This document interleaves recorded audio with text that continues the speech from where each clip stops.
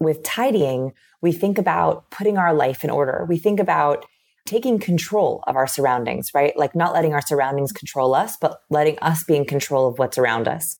We also think about picking up each and every item that's in our home, in our lives, in our offices, in our cars, and really feeling if it sparks joy.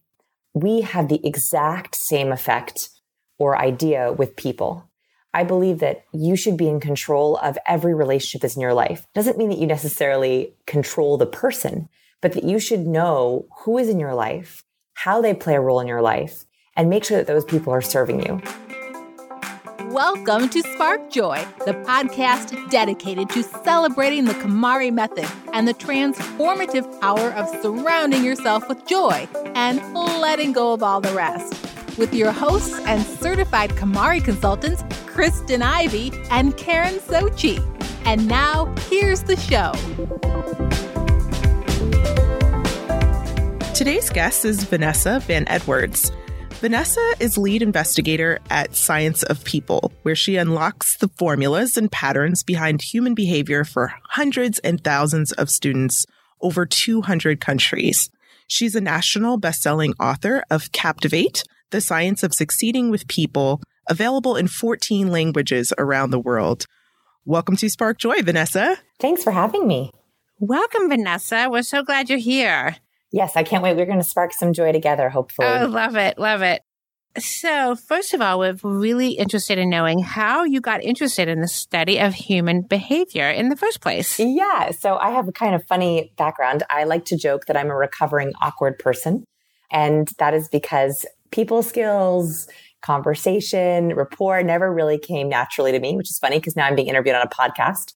So I really had to learn it from scratch. And I became fascinated with how people work and what makes people tick, and specifically the science behind it. You know, I had read books like Dale Carnegie's How to Win Friends and Influence People. And I had heard things like, be yourself and be more authentic. And I wondered, is there any research behind this? Is there any science behind what makes people charismatic? What does authentic really look like? And that was the start of my lab, is starting to look at the research and do my own research on what makes people tick.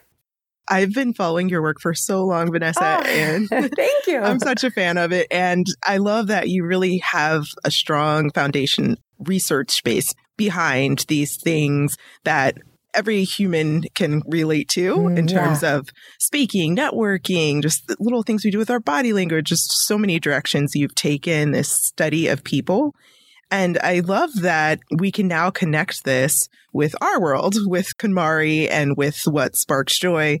And that's what we really like to do here on Spark Joy. We like to really understand not only the layer that is tidying, but also how that connects to life and wellness. And this even expands sometimes to include relationships and how we connect with others. I loved your interview with Tom Bilyeu on impact theory. Yes. That was amazing. Like, you explored the way that fake friendships or ambivalent relationships have that potential to steal our joy, even though it's more obvious that a toxic person would steal our joy. Even some of our surface level friendships sometimes can do that too. So I'd love to explore like how we can spark joy when it comes to our friendships and our relationships. Yeah, you know, it's so interesting because I also felt that there was so much resonance with the KonMari method and the Science of People method, even though there were two seemingly on the surface different things. With tidying, we think about putting our life in order. We think about taking control of our surroundings, right? Like not letting our surroundings control us, but letting us be in control of what's around us. We also think about picking up each and every item that's in our home, in our lives, in our offices, in our cars, and really feeling if it sparks joy. We have the exact same effect or idea with people. I believe that you should be in control of every relationship that's in your life. Doesn't mean that you necessarily control the person, but that you should know who is in your life, how they play a role in your life, and make sure that those people are serving you. So the same way that you want to have joy from each and every item in your home, you also want to have joy from each and every person who touches your life. And that's not just the big people. I think we often think about, you know, of course, friends and family and spouses. But there's also people that you might be interacting with without even realizing it. And one of the things that I talked about on impact theory with Tom was this idea of ambivalence. And I think it's the exact same thing with the KonMari method, is a lot of the objects that are the hardest to get rid of. And I know this because I use the KonMari method in my home. The hardest objects are the ones we're ambivalent about. We know it's easy to get rid of the stuff that we never use, right? It's easy to get rid of the ugly Tupperware or the sweater that doesn't fit. That we know. Same with people. We know that toxic people are bad for us. We know that the people who don't serve us and beat us down and criticize us, those are people we absolutely should get rid of in our life.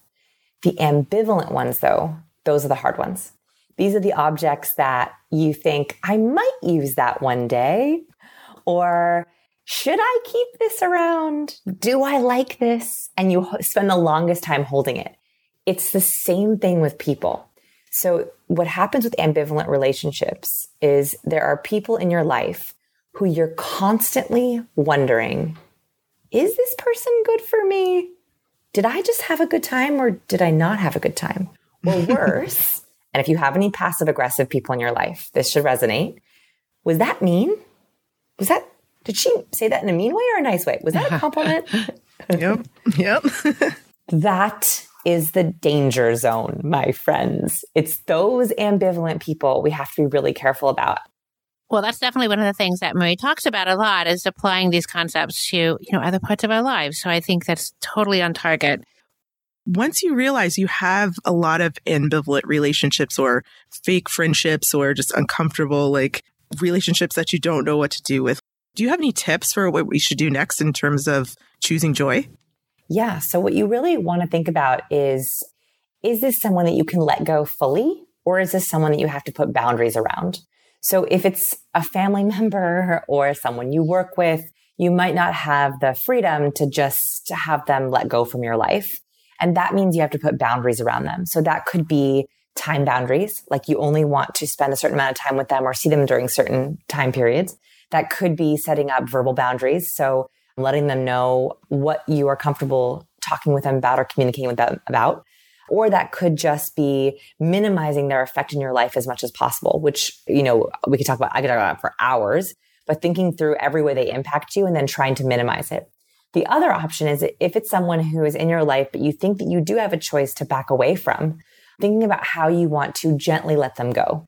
Unlike an unwanted object, you cannot just donate a person to Goodwill. I wish it was so easy, but you can actually have a breakup with someone. But sometimes we actually do have to break up with friends. You can do it gently by just slowly kind of letting more and more time pass between each time you see them. And you can also do it by being very direct and open and upfront. So thinking about how you're going to do that with the different people in your life is really important for taking control.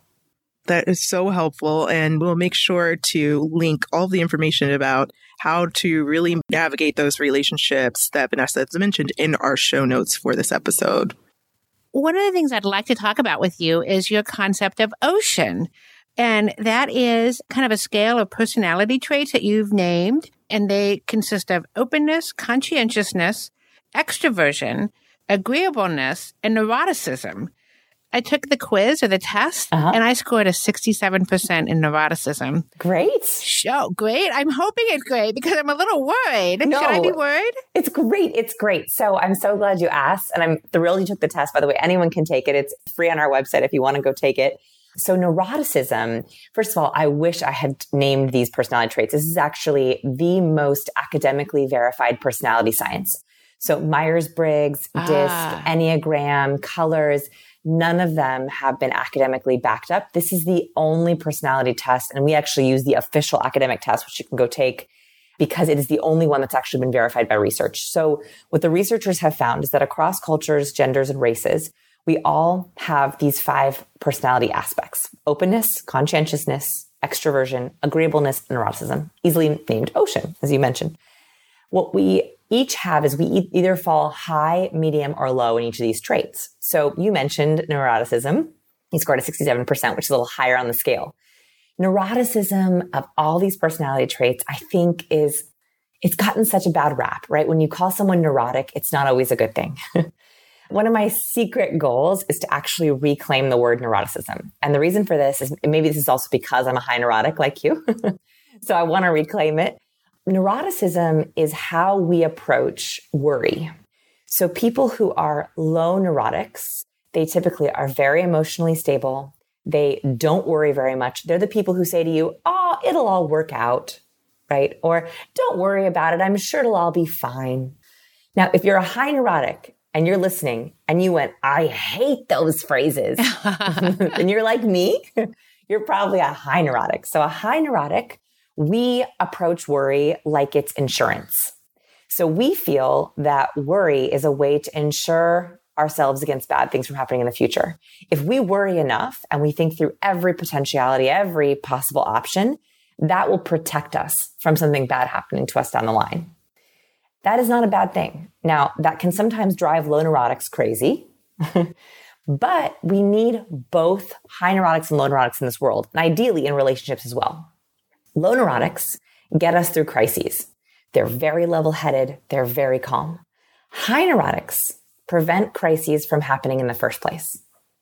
Both of those things are incredibly important. And the one thing that I really like to explain to people who feel bad that they worry so much, and I love having a room full of low neurotics where I explain this, if they're married to a high neurotic, that often happens.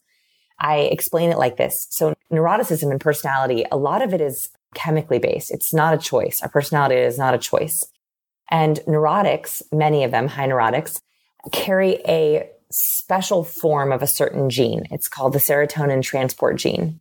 Serotonin, very basically, is a chemical that makes us feel calm. So if you were driving down the street and someone cuts you off and almost hits you, you get really stressed, you burst your adrenaline, your cortisol is flowing, you're like, oh my God, I almost got hit.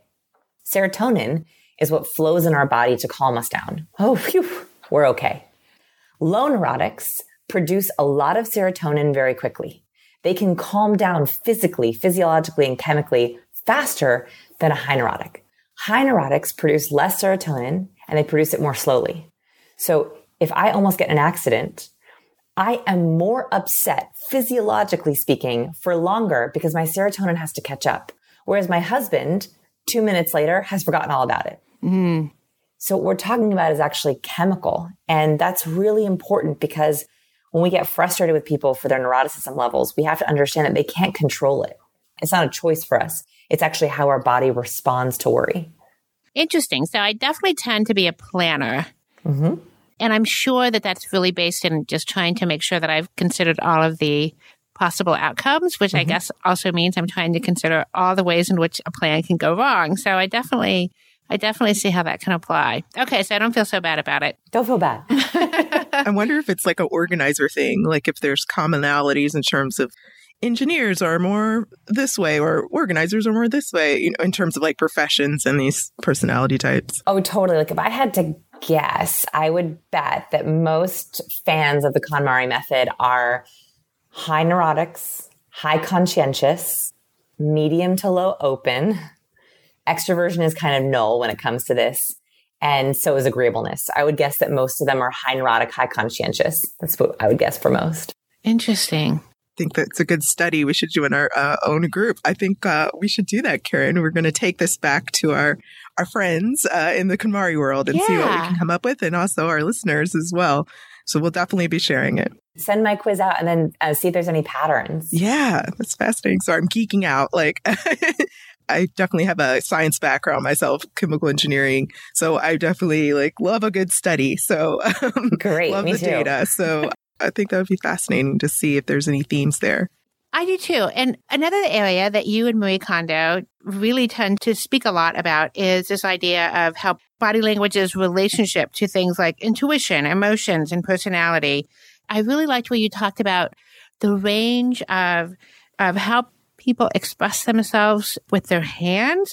You characterize it as one extreme would be very stiff. Mm-hmm. And the other extreme would be jazz hands, and that there was kind of a good middle ground. And that was really the best place to be as far as being effective with your hands. And I really had to laugh because there's a particular presidential candidate who is jazz hands all over the place.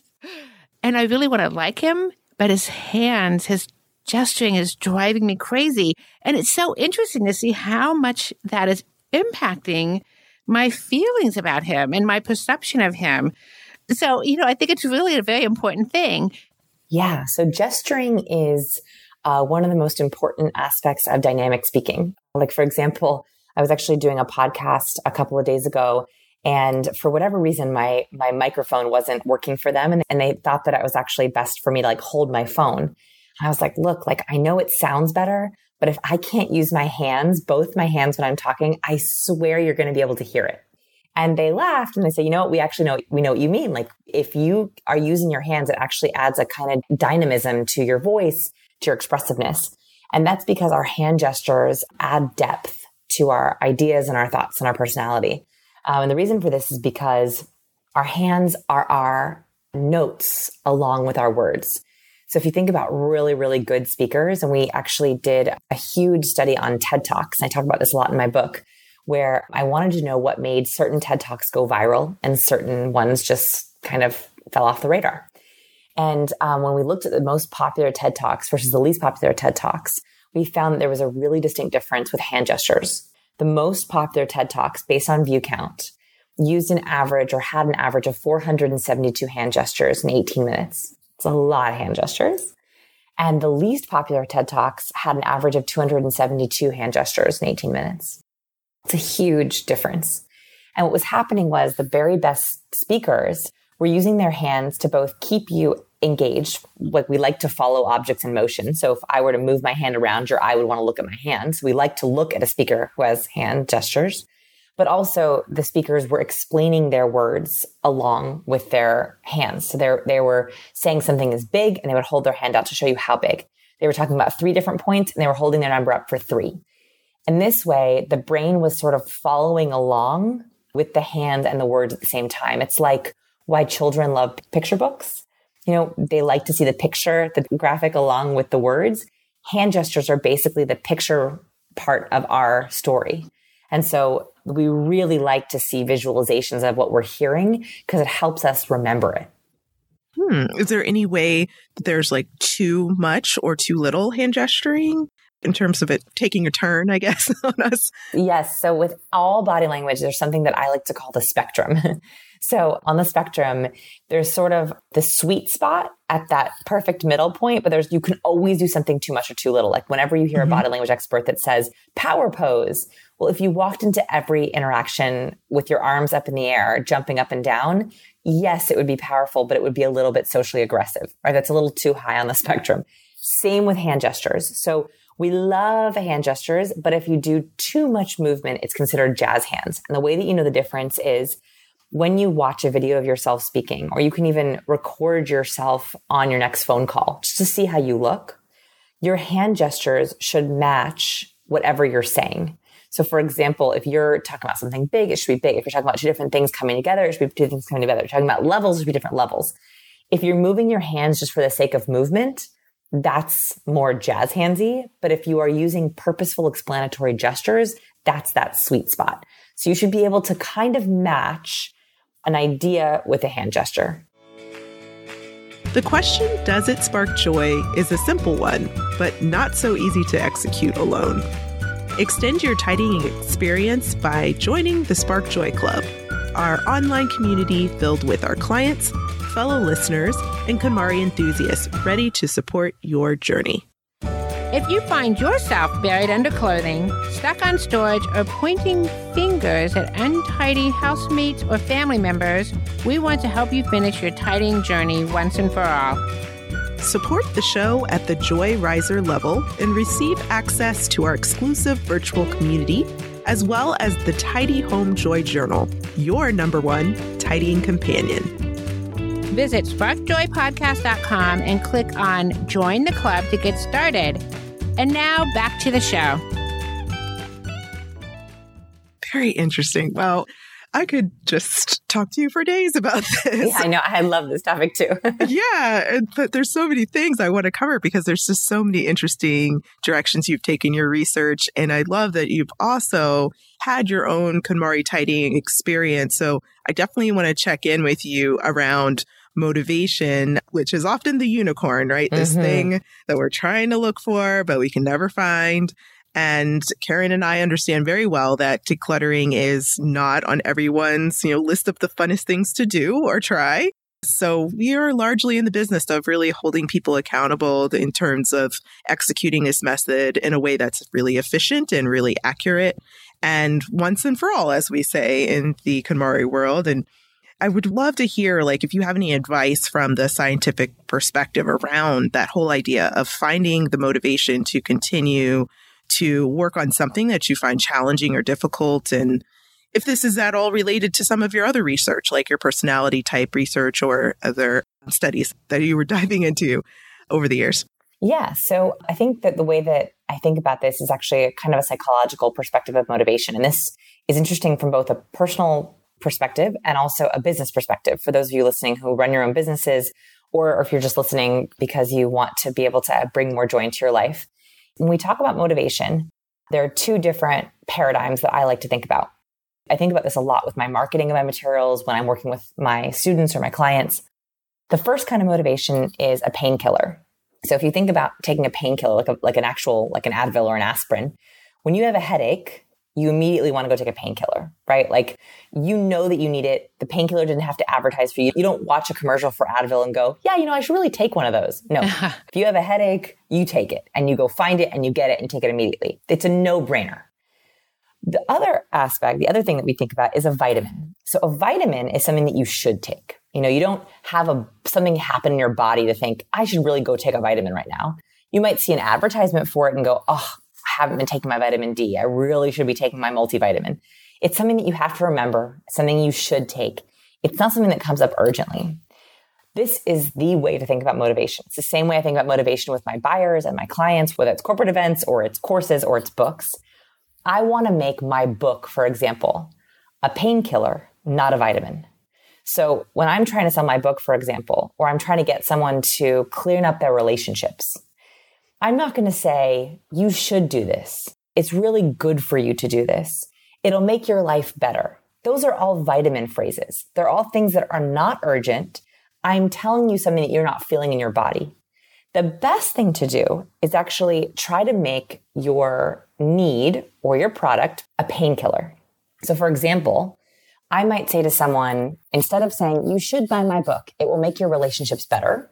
I was like, yeah, I always want to make a relationship better. That's a vitamin. What I would actually say is, next time you have a really important presentation, you should buy my book. Next time you have to give a wedding toast in front of a lot of people, you should buy my book.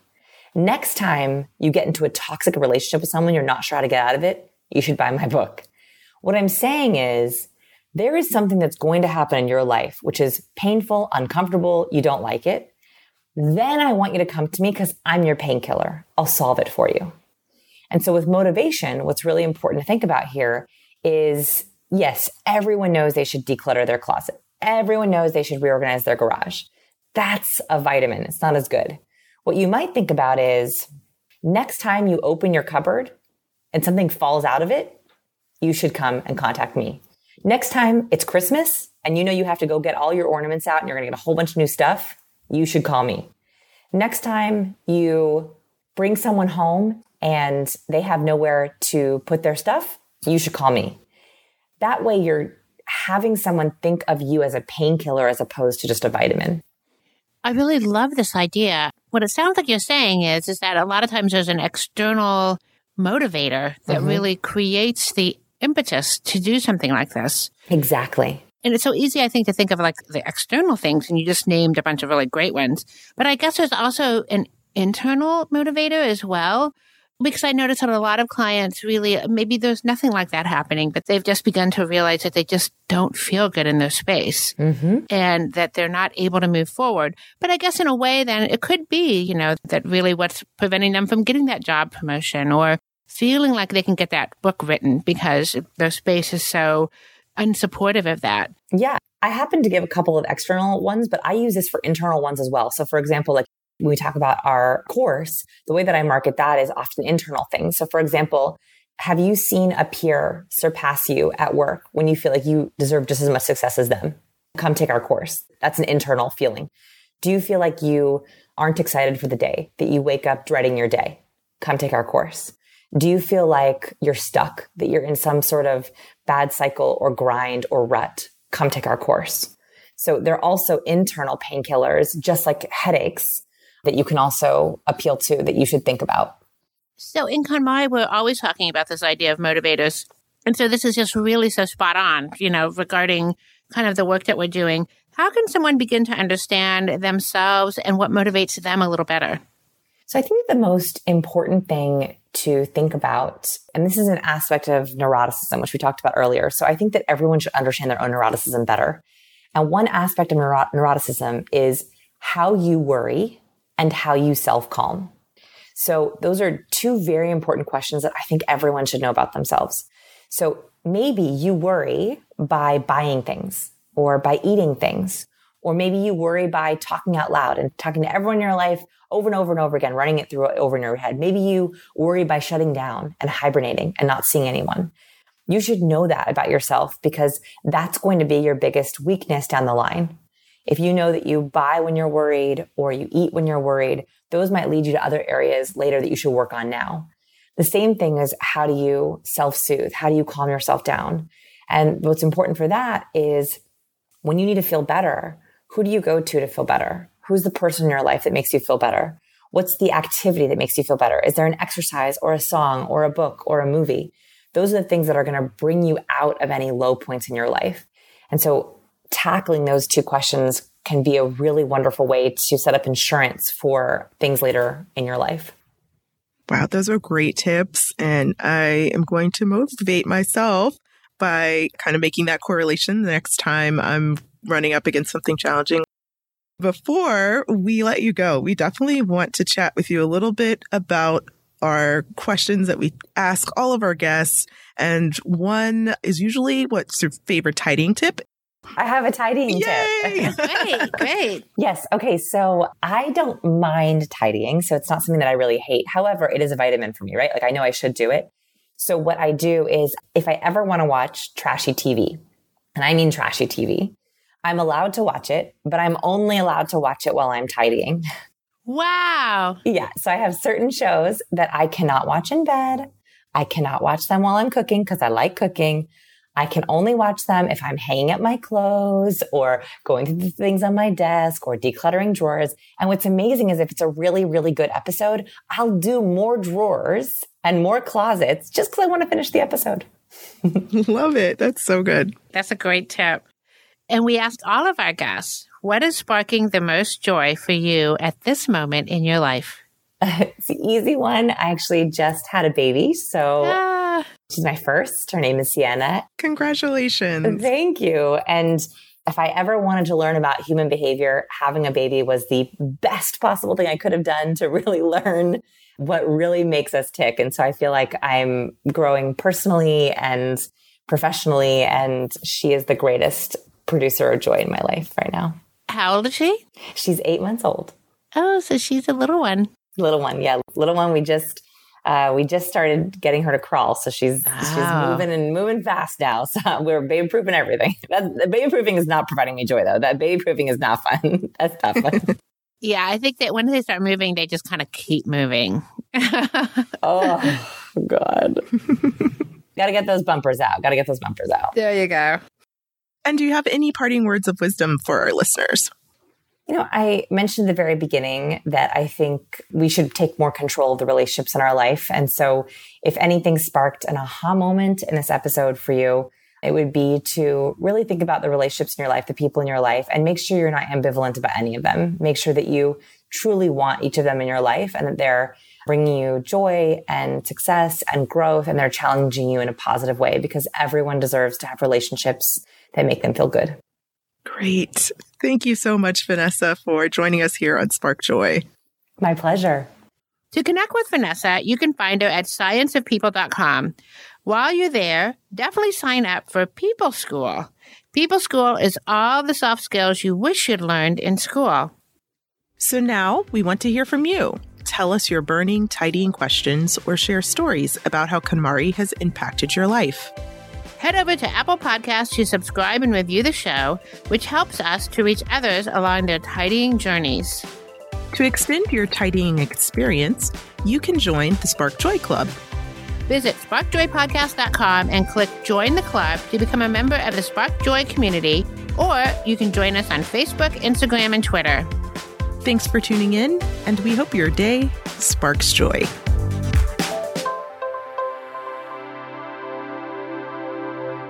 Thank you for listening to Spark Joy with your hosts Kristen Ivy of For the Love of Tidy in Chicago and Karen Sochi of The Serene Home in New York City.